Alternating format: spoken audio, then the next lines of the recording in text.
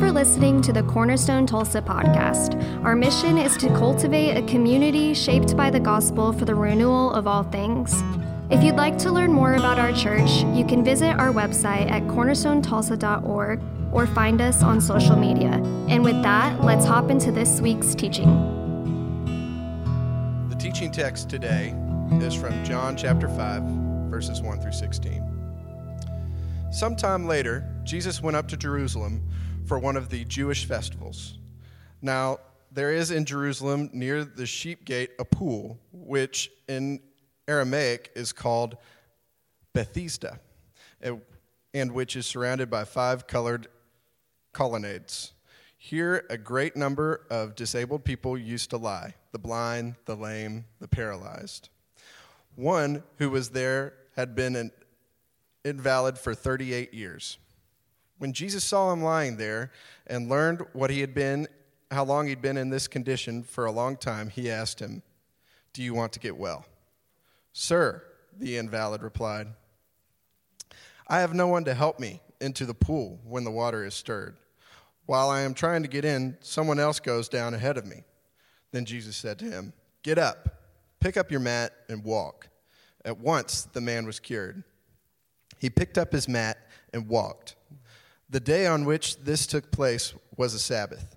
And so the Jewish leaders said to the man who had been healed, "It is the Sabbath.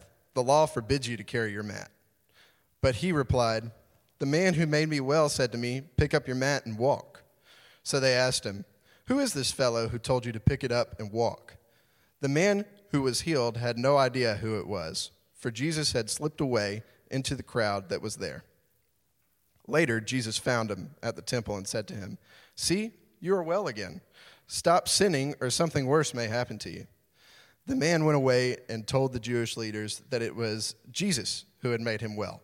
So, because Jesus was doing these things on the Sabbath, the Jewish leaders began to persecute him. This is the word of God for the people of God. Thanks be to God. You can take a seat. You can just put on the first row. I gave you a nice short one this morning, didn't I, Sam? That was nice and short. All right, great job. Well, last week we began to look at this story in John chapter 5. This is probably the third time I've preached on this text in a concentrated way in the last 5 years or so. And it's one that I just really love. And I'm so struck by Jesus' question to the man, "Do you want to be well?" Jesus wanted to restore not only this man's physical capabilities, but his dignity and his authority as a person, made in the image of God. Okay, I didn't warn you, but I'm going to need 6 helpers for like 60 seconds. So Jason and Sam, will you guys help me real quick? Hunter, will you help me real quick? If I know your names and you sit at the sides, you're probably going to be in trouble. So Malachi, Carter, and Zach, will you guys help me for just a sec real quick? I promise it'll be 60 to 90 seconds. That's going to be it. Okay, Hunter, you're first, so why don't you come up here? And you are going to stand at the top here. Hunter, you are the problem. This is Jinx Trojan right here, anxiety. Okay, and Sam, why don't you face everybody this direction? Jason, you face that way. Malachi, let's have you come up top. Okay, you get vision. Move a little bit to the side here. Carter, will make you passionate, and you get baby steps, Zach. Okay, let's make a nice little triangle here. Okay, so I put these up last week. And we talked about the text illuminates for us there are different ways of relating to the world. The man related to the world through the orientation of a victim. A victim sees in the world problems everywhere. Their bent toward the world is, like I said last week, if your only tool is a hammer, all the world's a nail. A person who relates to the world through a victim's orientation always sees problems. And that orientation toward problems affects their inner state. Their inner state looks a lot like anxiety. And that affects the way that they behave in the world. It looks like, what does it say again, Jason, there? Okay, fight, flight, or freeze. And this way of living perpetuates itself. Jesus wanted to restore this man from being a victim to being the image bearer that he is. An image bearer relates to the world differently. Instead of just seeing problems, they see vision. They see the kind of life that God is inviting them into. And looking for what God is doing, looking for God to fund their imagination with the good thing he wants to do, fills that person with passion. And that passion leads them to take some kind of baby steps toward that preferred future. The question that we need to ask in moving from a victim toward an image bearer, a creator, a co-creator is, what is it that you want? What do you want? What is that vision that's populating your imagination? And one of the things that we're going to look at today is that there are forces that shape our wants, that inform and sometimes even pollute our vision and hinder our ability to move forward as image bearers in the world. Good job. Did you guys give them a round of applause? Nice and sweet. Okay. Thanks, guys. I appreciate it. So within Judaism at the time, there were differing opinions about how to be well. We see a couple of these in the text that's here. The man sitting at the well subscribed to one of these that I'm just calling superstition. This vision he had for being well was, if I get into the pool, if I'm the first one after the angel supposedly stirs it, then I'm going to get well. Superstition in this case is like a spirituality that's not directly grounded in God's revelation. It's not directly based on God's commands. In our time, a superstitious approach to being well might be like taking a little too seriously personality assessments, giving them too much of an authoritative, like an author, an authoritative role in your life, telling you who you are and how you're meant to engage in the world. A superstitious way of engaging the world might be like consulting your horoscope, or the language that so many people are using nowadays about trying to find yourself. You're right here. I mean, what are you looking for? This is a superstitious approach to life. I'm not superstitious, I'm just a little bit stitious. At the same time, we see in John chapter 5 that the Jewish leaders have a competing vision for how to be well. I'm going to just call this tradition. For the Jewish leaders, they were convinced that if we do a really, really good job of obeying not only the Mosaic law, but also their commentary on it, then Messiah would finally be pleased with them enough to come and kick out the Romans and usher in the Messianic age. They thought this was the sure way. But because their vision hinged on their tradition, their Sabbath laws, they were blind to the reality that Messiah was already here, and they were blind to the miracle that had happened in their midst. Jesus said this to them in the same chapter. He said, "You study the scriptures diligently because you think that in them you have eternal life. But these are the very scriptures that testify about me, and yet you refuse to come to me to have life." Now, I want you to note that in John chapter 5 here, the obstacles that are being put in front of the kingdom way of being well are coming from within the community of faith. They're coming from within Judaism. So the question I want us to explore this morning are, what obstacles are the people of God putting before the kingdom way of being well in our time? If this came from within, where do we see these same obstacles in our time? From my perspective, there are three emerging churches that put their own unique obstacles in front of the kingdom way of being well, that are misaligned with what Jesus is trying to do in the world. Now, I may offend you this morning. That is not my intent. But I do intend to be an equal opportunity offender. So if you're offended now, wait, other people will be offended later. So the first of these three emerging churches that I want to share this morning, I'm calling the Nationalist Church. When I say the Nationalist Church, I mean those brothers and sisters in Christ who count political victories, I would say particularly of the right, as victories for the kingdom of God. Now, if you can imagine how the moon orbits the earth, what are each of these emerging churches orbiting?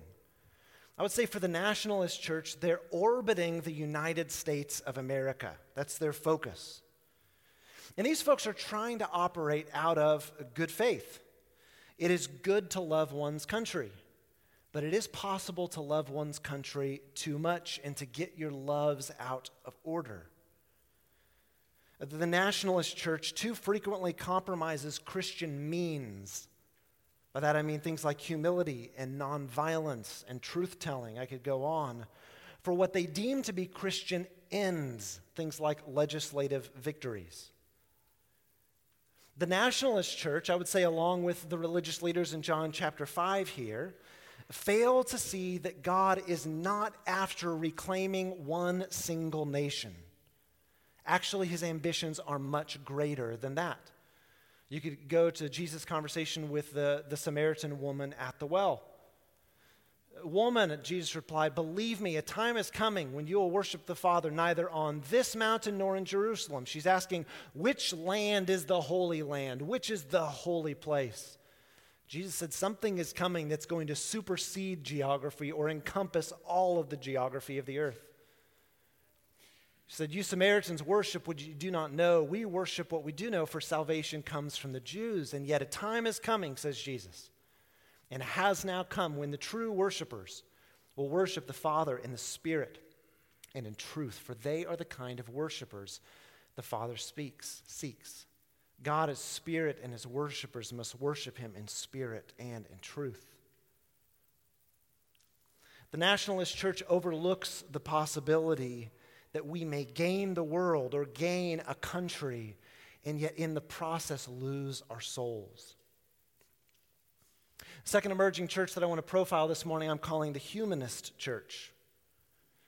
When I say the Humanist Church, I mean those brothers and sisters in Christ who believe they're doing God's work by pursuing their vision of justice in society. And many of these folks are acting in good faith because they see things like poverty, or they see marginalized people, and they remember rightly that God cares for those people. But like the nationalist Christians, they pursue Christian ends, things like welcoming people into God's family, while overlooking Christian means. And the problem is, in the humanist church, the problem is that the vision of justice that they're pursuing orbits around the primacy and the sovereignty of the self. And it's a vision of justice that's often untethered and unguided by God's revelation for human flourishing as it's brought to us in the Scriptures. And when the self is at the center, the whole thing implodes. The humanist church too often mischaracterizes God's loving guidance for us in the Scriptures as an antiquated and repressive ideology, rather than the merciful means and message of redemption that it is. And it leaves little room for the possibility of personal sin. They don't know what to do with the Jesus who says things like he did at the end of this passage in John chapter 5 when he's talking with the man who had been healed after a 38-year ailment. Jesus found him and said, "See, you are well again. Stop sinning, or something worse may happen to you." The humanist church doesn't know what to do with a Jesus like this. The nationalist church, the humanist church, and then finally, I want to talk about what I'm calling the therapeutic church. Now, don't hear what I'm not saying. I am a fan of therapy, and I've paid a lot of therapists a lot of money over the years. I'm not talking about therapy. I'm talking about the therapeutic church. And these brothers and sisters in Christ rightly want to reach people who are largely not interested in God or church. So they're trying to make church relatable or practical or palatable by catering to the felt needs of largely the anxious middle class. But instead of challenging the idols of an upwardly mobile life, they often treat God, they relegate him to being like our divine benefactor or cheerleader. If the nationalist church is orbiting around the country and the humanist church is orbiting around the primacy and the sovereignty of the self, the therapeutic church is orbiting around the comfort and the feelings of well-being among its parishioners. Joining in the subcultures, the therapeutic church's subcultures' endemic idolatries by making churches into brands and pastors into celebrities. The therapeutic church is uncomfortable with quiet and insists on being loud all the time. It's obsessed with being seen and doesn't know what to do with this rich secret life that Jesus calls us to cultivate in the Sermon on the Mount. And has a little space for suffering or cross-carrying or the kind of truth-telling that undermines the self-obsession that's endemic to our culture. They struggle with the Jesus who calls them to lay it all down like he did with the rich young ruler, Gospel of Mark. Jesus looked at him and loved him, and he said to him, "One thing you lack. Go and sell everything you have and give to the poor, and then you will have treasure in heaven, and then come and follow me." And the man walked away sad. The Nationalist Church, the Humanist Church, and the Therapeutic Church each revolve around a center of gravity that's different than the Lord Jesus, and equally attach secondary agendas to the kingdom way of being well that distracts us from the primary and perennial invitation of Jesus to come and follow me and to become his apprentices. Each of these come from within the community of faith. But there are also forces on the outside of the community of faith that desire to distract and to guide differently and to pollute our wants, our vision, the things that take us away from a Matthew 6:33 kind of life. Okay, you ready to lighten up a little bit? Okay, in this section, I'm going to ruin one of your children's favorite movies, and I'm going to need your help to do it, okay? Okay, so help me with this bit. Kilgore's going to be able to help me with this, I know. Everything is awesome. Everything is... We can stop there. We'll call it there.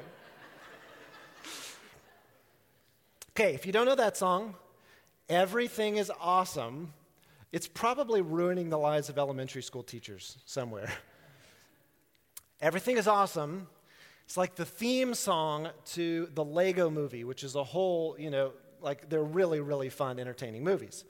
But Everything is Awesome is the earworm song from the Lego Movie. And I've been thinking about this sermon for a couple of months, and I watched the Lego Movie on an airplane because it's just so fun. And I noticed, I don't even know why that's funny.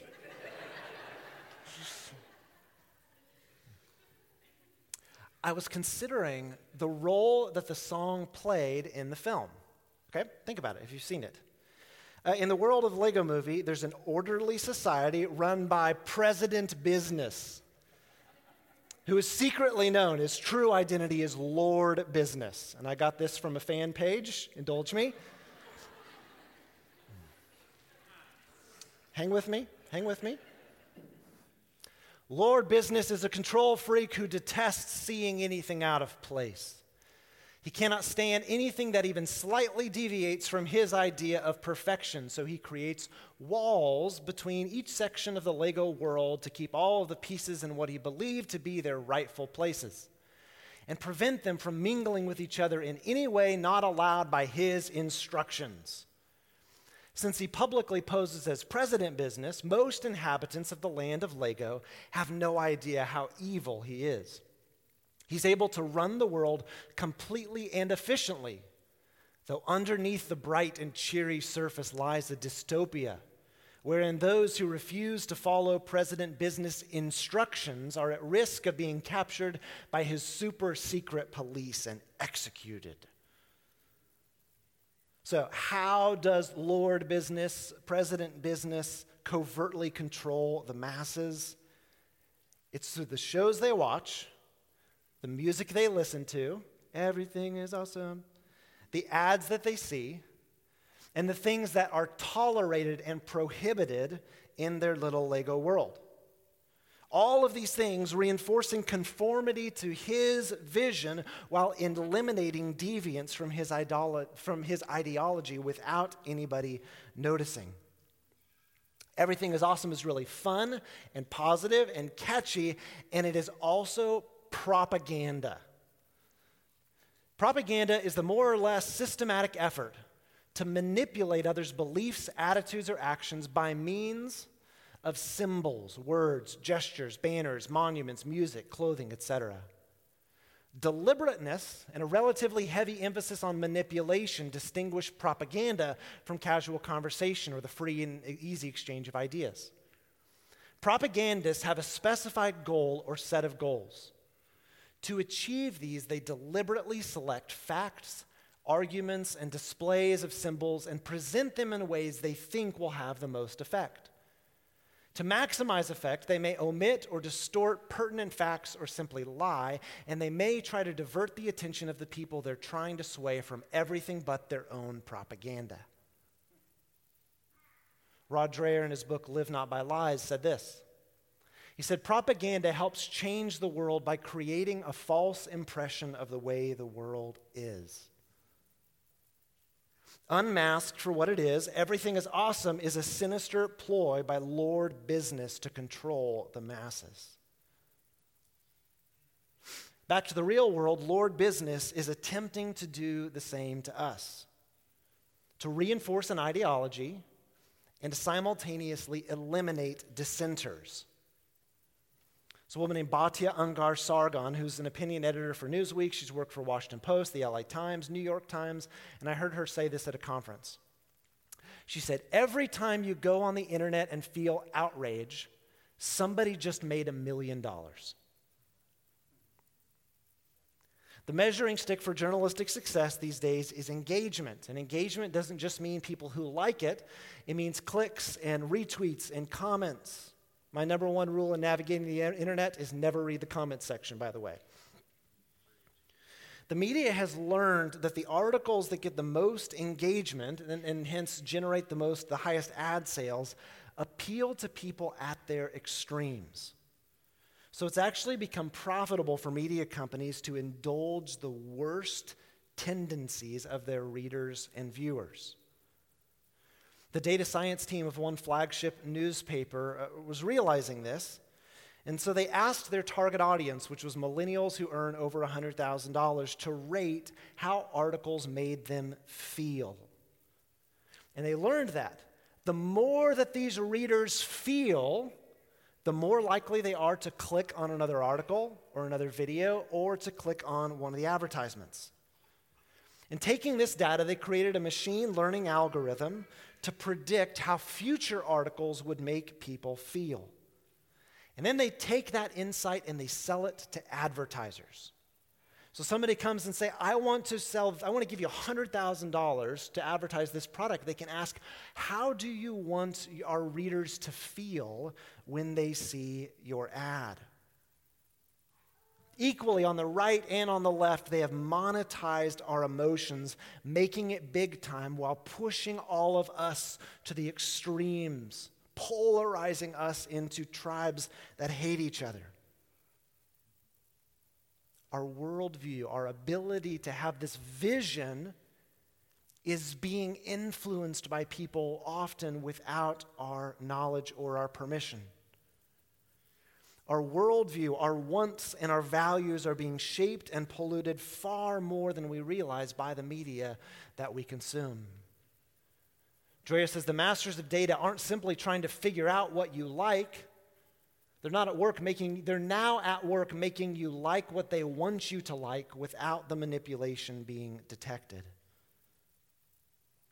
But not only is it the ideologies of progressive consumerism or the political right or the left, there's actually a campaign of disinformation and subterfuge being waged against each of us by our enemy, Paul in Ephesians. He says our struggle is not against flesh and blood, but against the rulers, against the authorities, against the powers of this dark world, and against the spiritual forces of evil in the heavenly realms. We need to be aware there are rulers and authorities and powers of this dark world, spiritual forces of evil at work against us. The enemy, according to 2 Corinthians 11, masquerades as an angel of light. The evil is cloaked in a veil of virtue. And each of us, in our complicated world in which we live, need to be on our guard from those forces within the community of faith and on the outside of the community of the faith that are distracting us from the invitation of Jesus and the kingdom way of being well. Forces that want to colonize our minds and our hearts and our imaginations with ideologies whose origin is not from above. How can you determine what wisdom comes from above? James chapter 3. The wisdom that comes from heaven is first of all pure.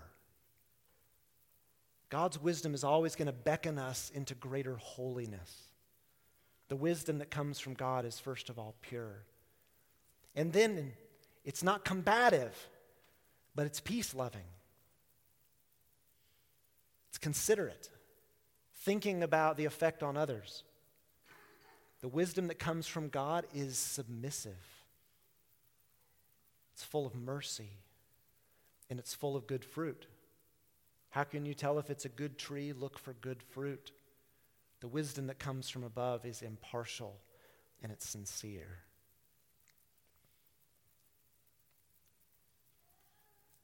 How do we begin to develop those discerning muscles, those discerning instincts, to help us judge right from wrong, to help us discern that which is pure and from above and that which is colonizing our minds and deviating us off of the kingdom way of being well? I want to offer you a couple of encouragements and challenges this morning. Most of you won't pay attention to these. I don't mean to insult. But probably most people will not enact these. But you could, and you should. The first one I want to challenge you with is to ruthlessly eliminate screens from your life. There's, the story, what's the book? Everybody at this point's now read it. John Mark Comer, The Ruthless Elimination of Hurry. Yeah, this. As soon as I heard the title, I remembered the story behind it, that John Ortberg, who was moving to Willow Creek to be a teaching pastor, and he wrote to Dallas Willard, this great apprentice of Jesus and great writers, inspired so many, and Ortberg is on the phone with Willard, and he says, okay, I need some advice for how to keep my soul well in a megachurch context. And Willard says, ruthlessly eliminate hurry from your life. And Ortberg writes it down. It's like, okay, what else? And Willard says, that's it. Ruthlessly eliminate screens from your life. Here's a reference for if you will get. Toad the Wet Sprocket was this band in the 90s. They had a song called Throw It All Away. They have this great line. A teacher named Jimmy Doyle taught it to me. Burn your TV in your yard, gather around it with your friends, warm your hands upon the fire, and start again. Ruthlessly eliminate screens from your life. I mean to literally decentralize the role of screens in your homes. We usually build our living rooms around our televisions. Go home and take it down and put it in a closet. Try to make your smartphone as stupid as it can possibly get. Quit social media. Okay. Some of you are not going to like me after this. I don't care. There are like 30 or 40 kids born in our church this year. And we have a lot of parents of young children. And parents of young children, if you were to ask me for one piece of advice about raising your children in our world as it is, here's what it would be. Don't let your kids near a screen. From the time they're really little, try to play a game. Let's see how long we can go without them knowing it exists. Don't let your kids near a screen. Don't let them play with your phone. Don't give them an iPad. Don't hire TV as your babysitter. Don't let them game. All of us who grew up playing Oregon Trail on those old Macs and who spent our early high school years doing AOL Instant Messenger know that this stuff is crack. We're introducing it to our kids way too early. I know that it's wise not to do these things, but because I struggle to employ these boundaries in my own life, and I bet every single one of you say the same thing. So ruthlessly eliminate screens from your life. Get them out of the hands of your children. Send them out to play in the dirt. Help them to fall in love with books and bikes and sunshine and trees and tag and hide and seek. I believe that the long-term effects of a childhood of screens is not pure or peace-loving or considerate or submissive, and I do not believe that it bears long-term fruit. Now, there are kids in the room who are already moaning over that advice. I hear you, friend. May your parents listen to me. Now, the older your kids, the more difficult this is going to be, but you still got rid of the pacifier at a certain point.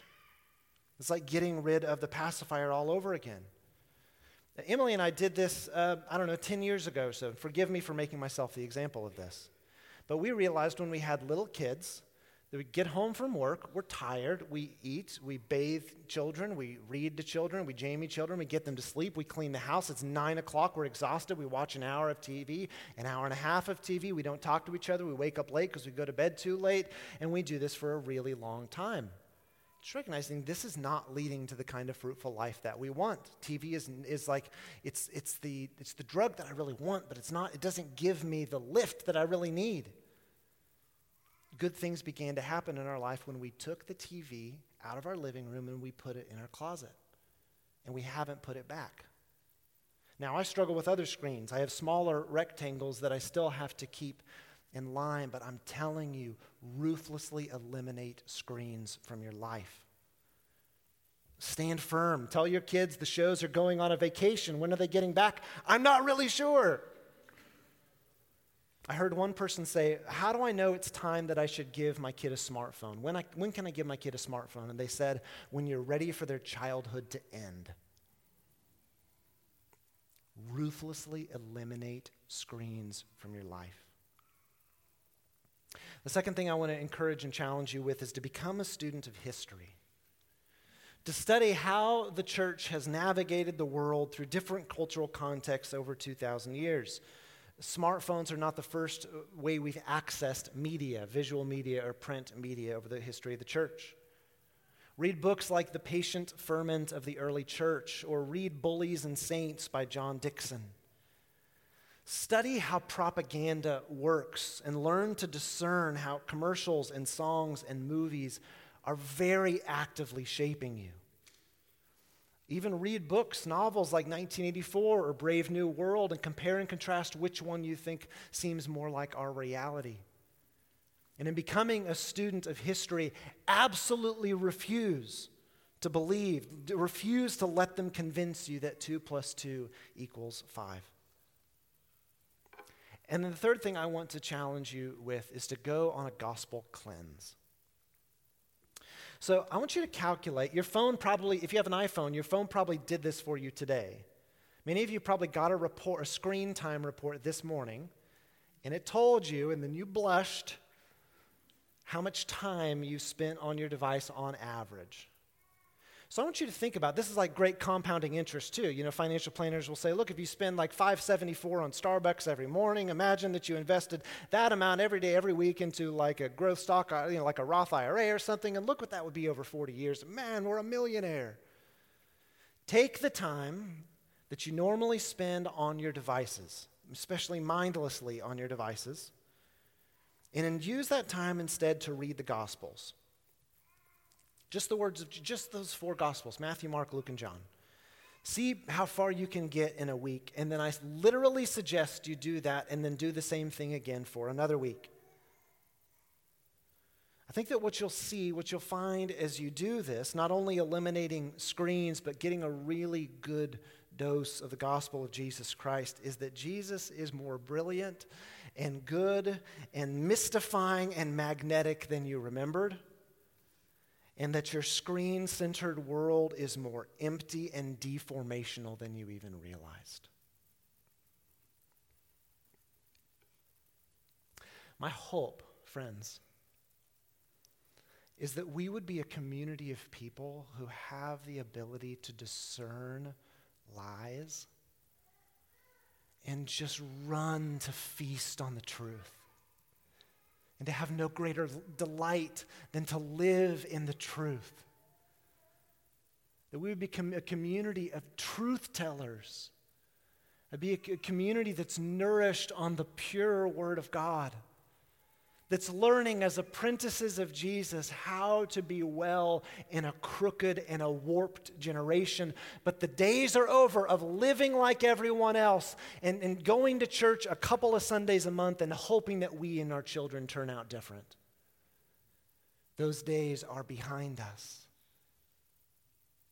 Andy Crouch, in his book, The Tech-Wise Family, which is my favorite book on managing tech and my favorite book on family, said, I'm not telling you that you need to go and be Amish, but I am telling you that you need to be almost almost Amish.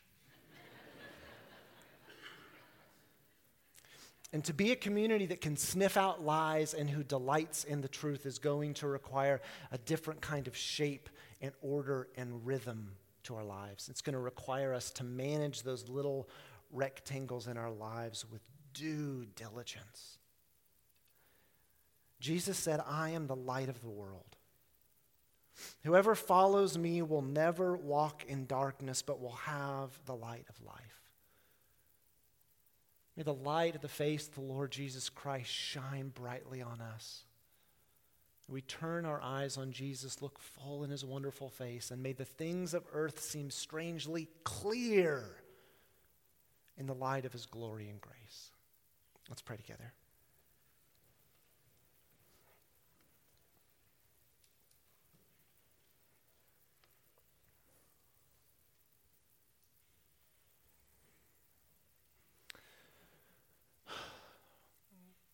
Lord Jesus, as part of your church, I repent of putting obstacles in the way of the kingdom way of being well. I repent and I apologize at times for soapboxing and diatribing in ways that are not leading people to respond to the simple invitation of come and follow me. I pray that you would cleanse and purge your church from the idolatry of nationalism. I pray that you would cleanse and purify your church from visions of justice that are not anchored in your vision of shalom, that are not guided by your scriptures. And I pray that you would cleanse and purify your church from treating you as just our divine butler or here to put your rubber stamp on whatever it is that we want to do. Forgive us for being like the rich young ruler who thinks he can have it all and follow you. But may the Spirit of Jesus Christ speak to our hearts again and invite us to deny ourselves and to take up our cross and follow you. May we learn from you and find in you the life that is truly life. Lord Jesus, I pray that you would purge and cleanse our minds from lies of the enemy, from tactics of marketers and people who do not have wisdom from above to try to convince us to think and believe in ways that are out of alignment with what you say is good. May our children outpace us in being children of the truth. And may they even point out in us areas in which we've believed lies or we've let our defenses be down. Lord, may the fruit of this preaching be the absence of anxiety. May the fruit of our obedience be joy in the Holy Spirit. May the fruit of our obedience be intimacy with the Lord Jesus. And may the same Jesus come and be with us now at the table. So I pray in the name of the Father and the Son and the Holy Spirit. We're so grateful you listened to this week's sermon at Cornerstone. If you live in the Tulsa area, we'd love to invite you to be a part of our worship and community in person. You can find service times and more information at our website. But wherever you are, may the Lord bless you and keep you. May he make his face shine on you and be gracious to you. May he turn his face towards you and give you peace.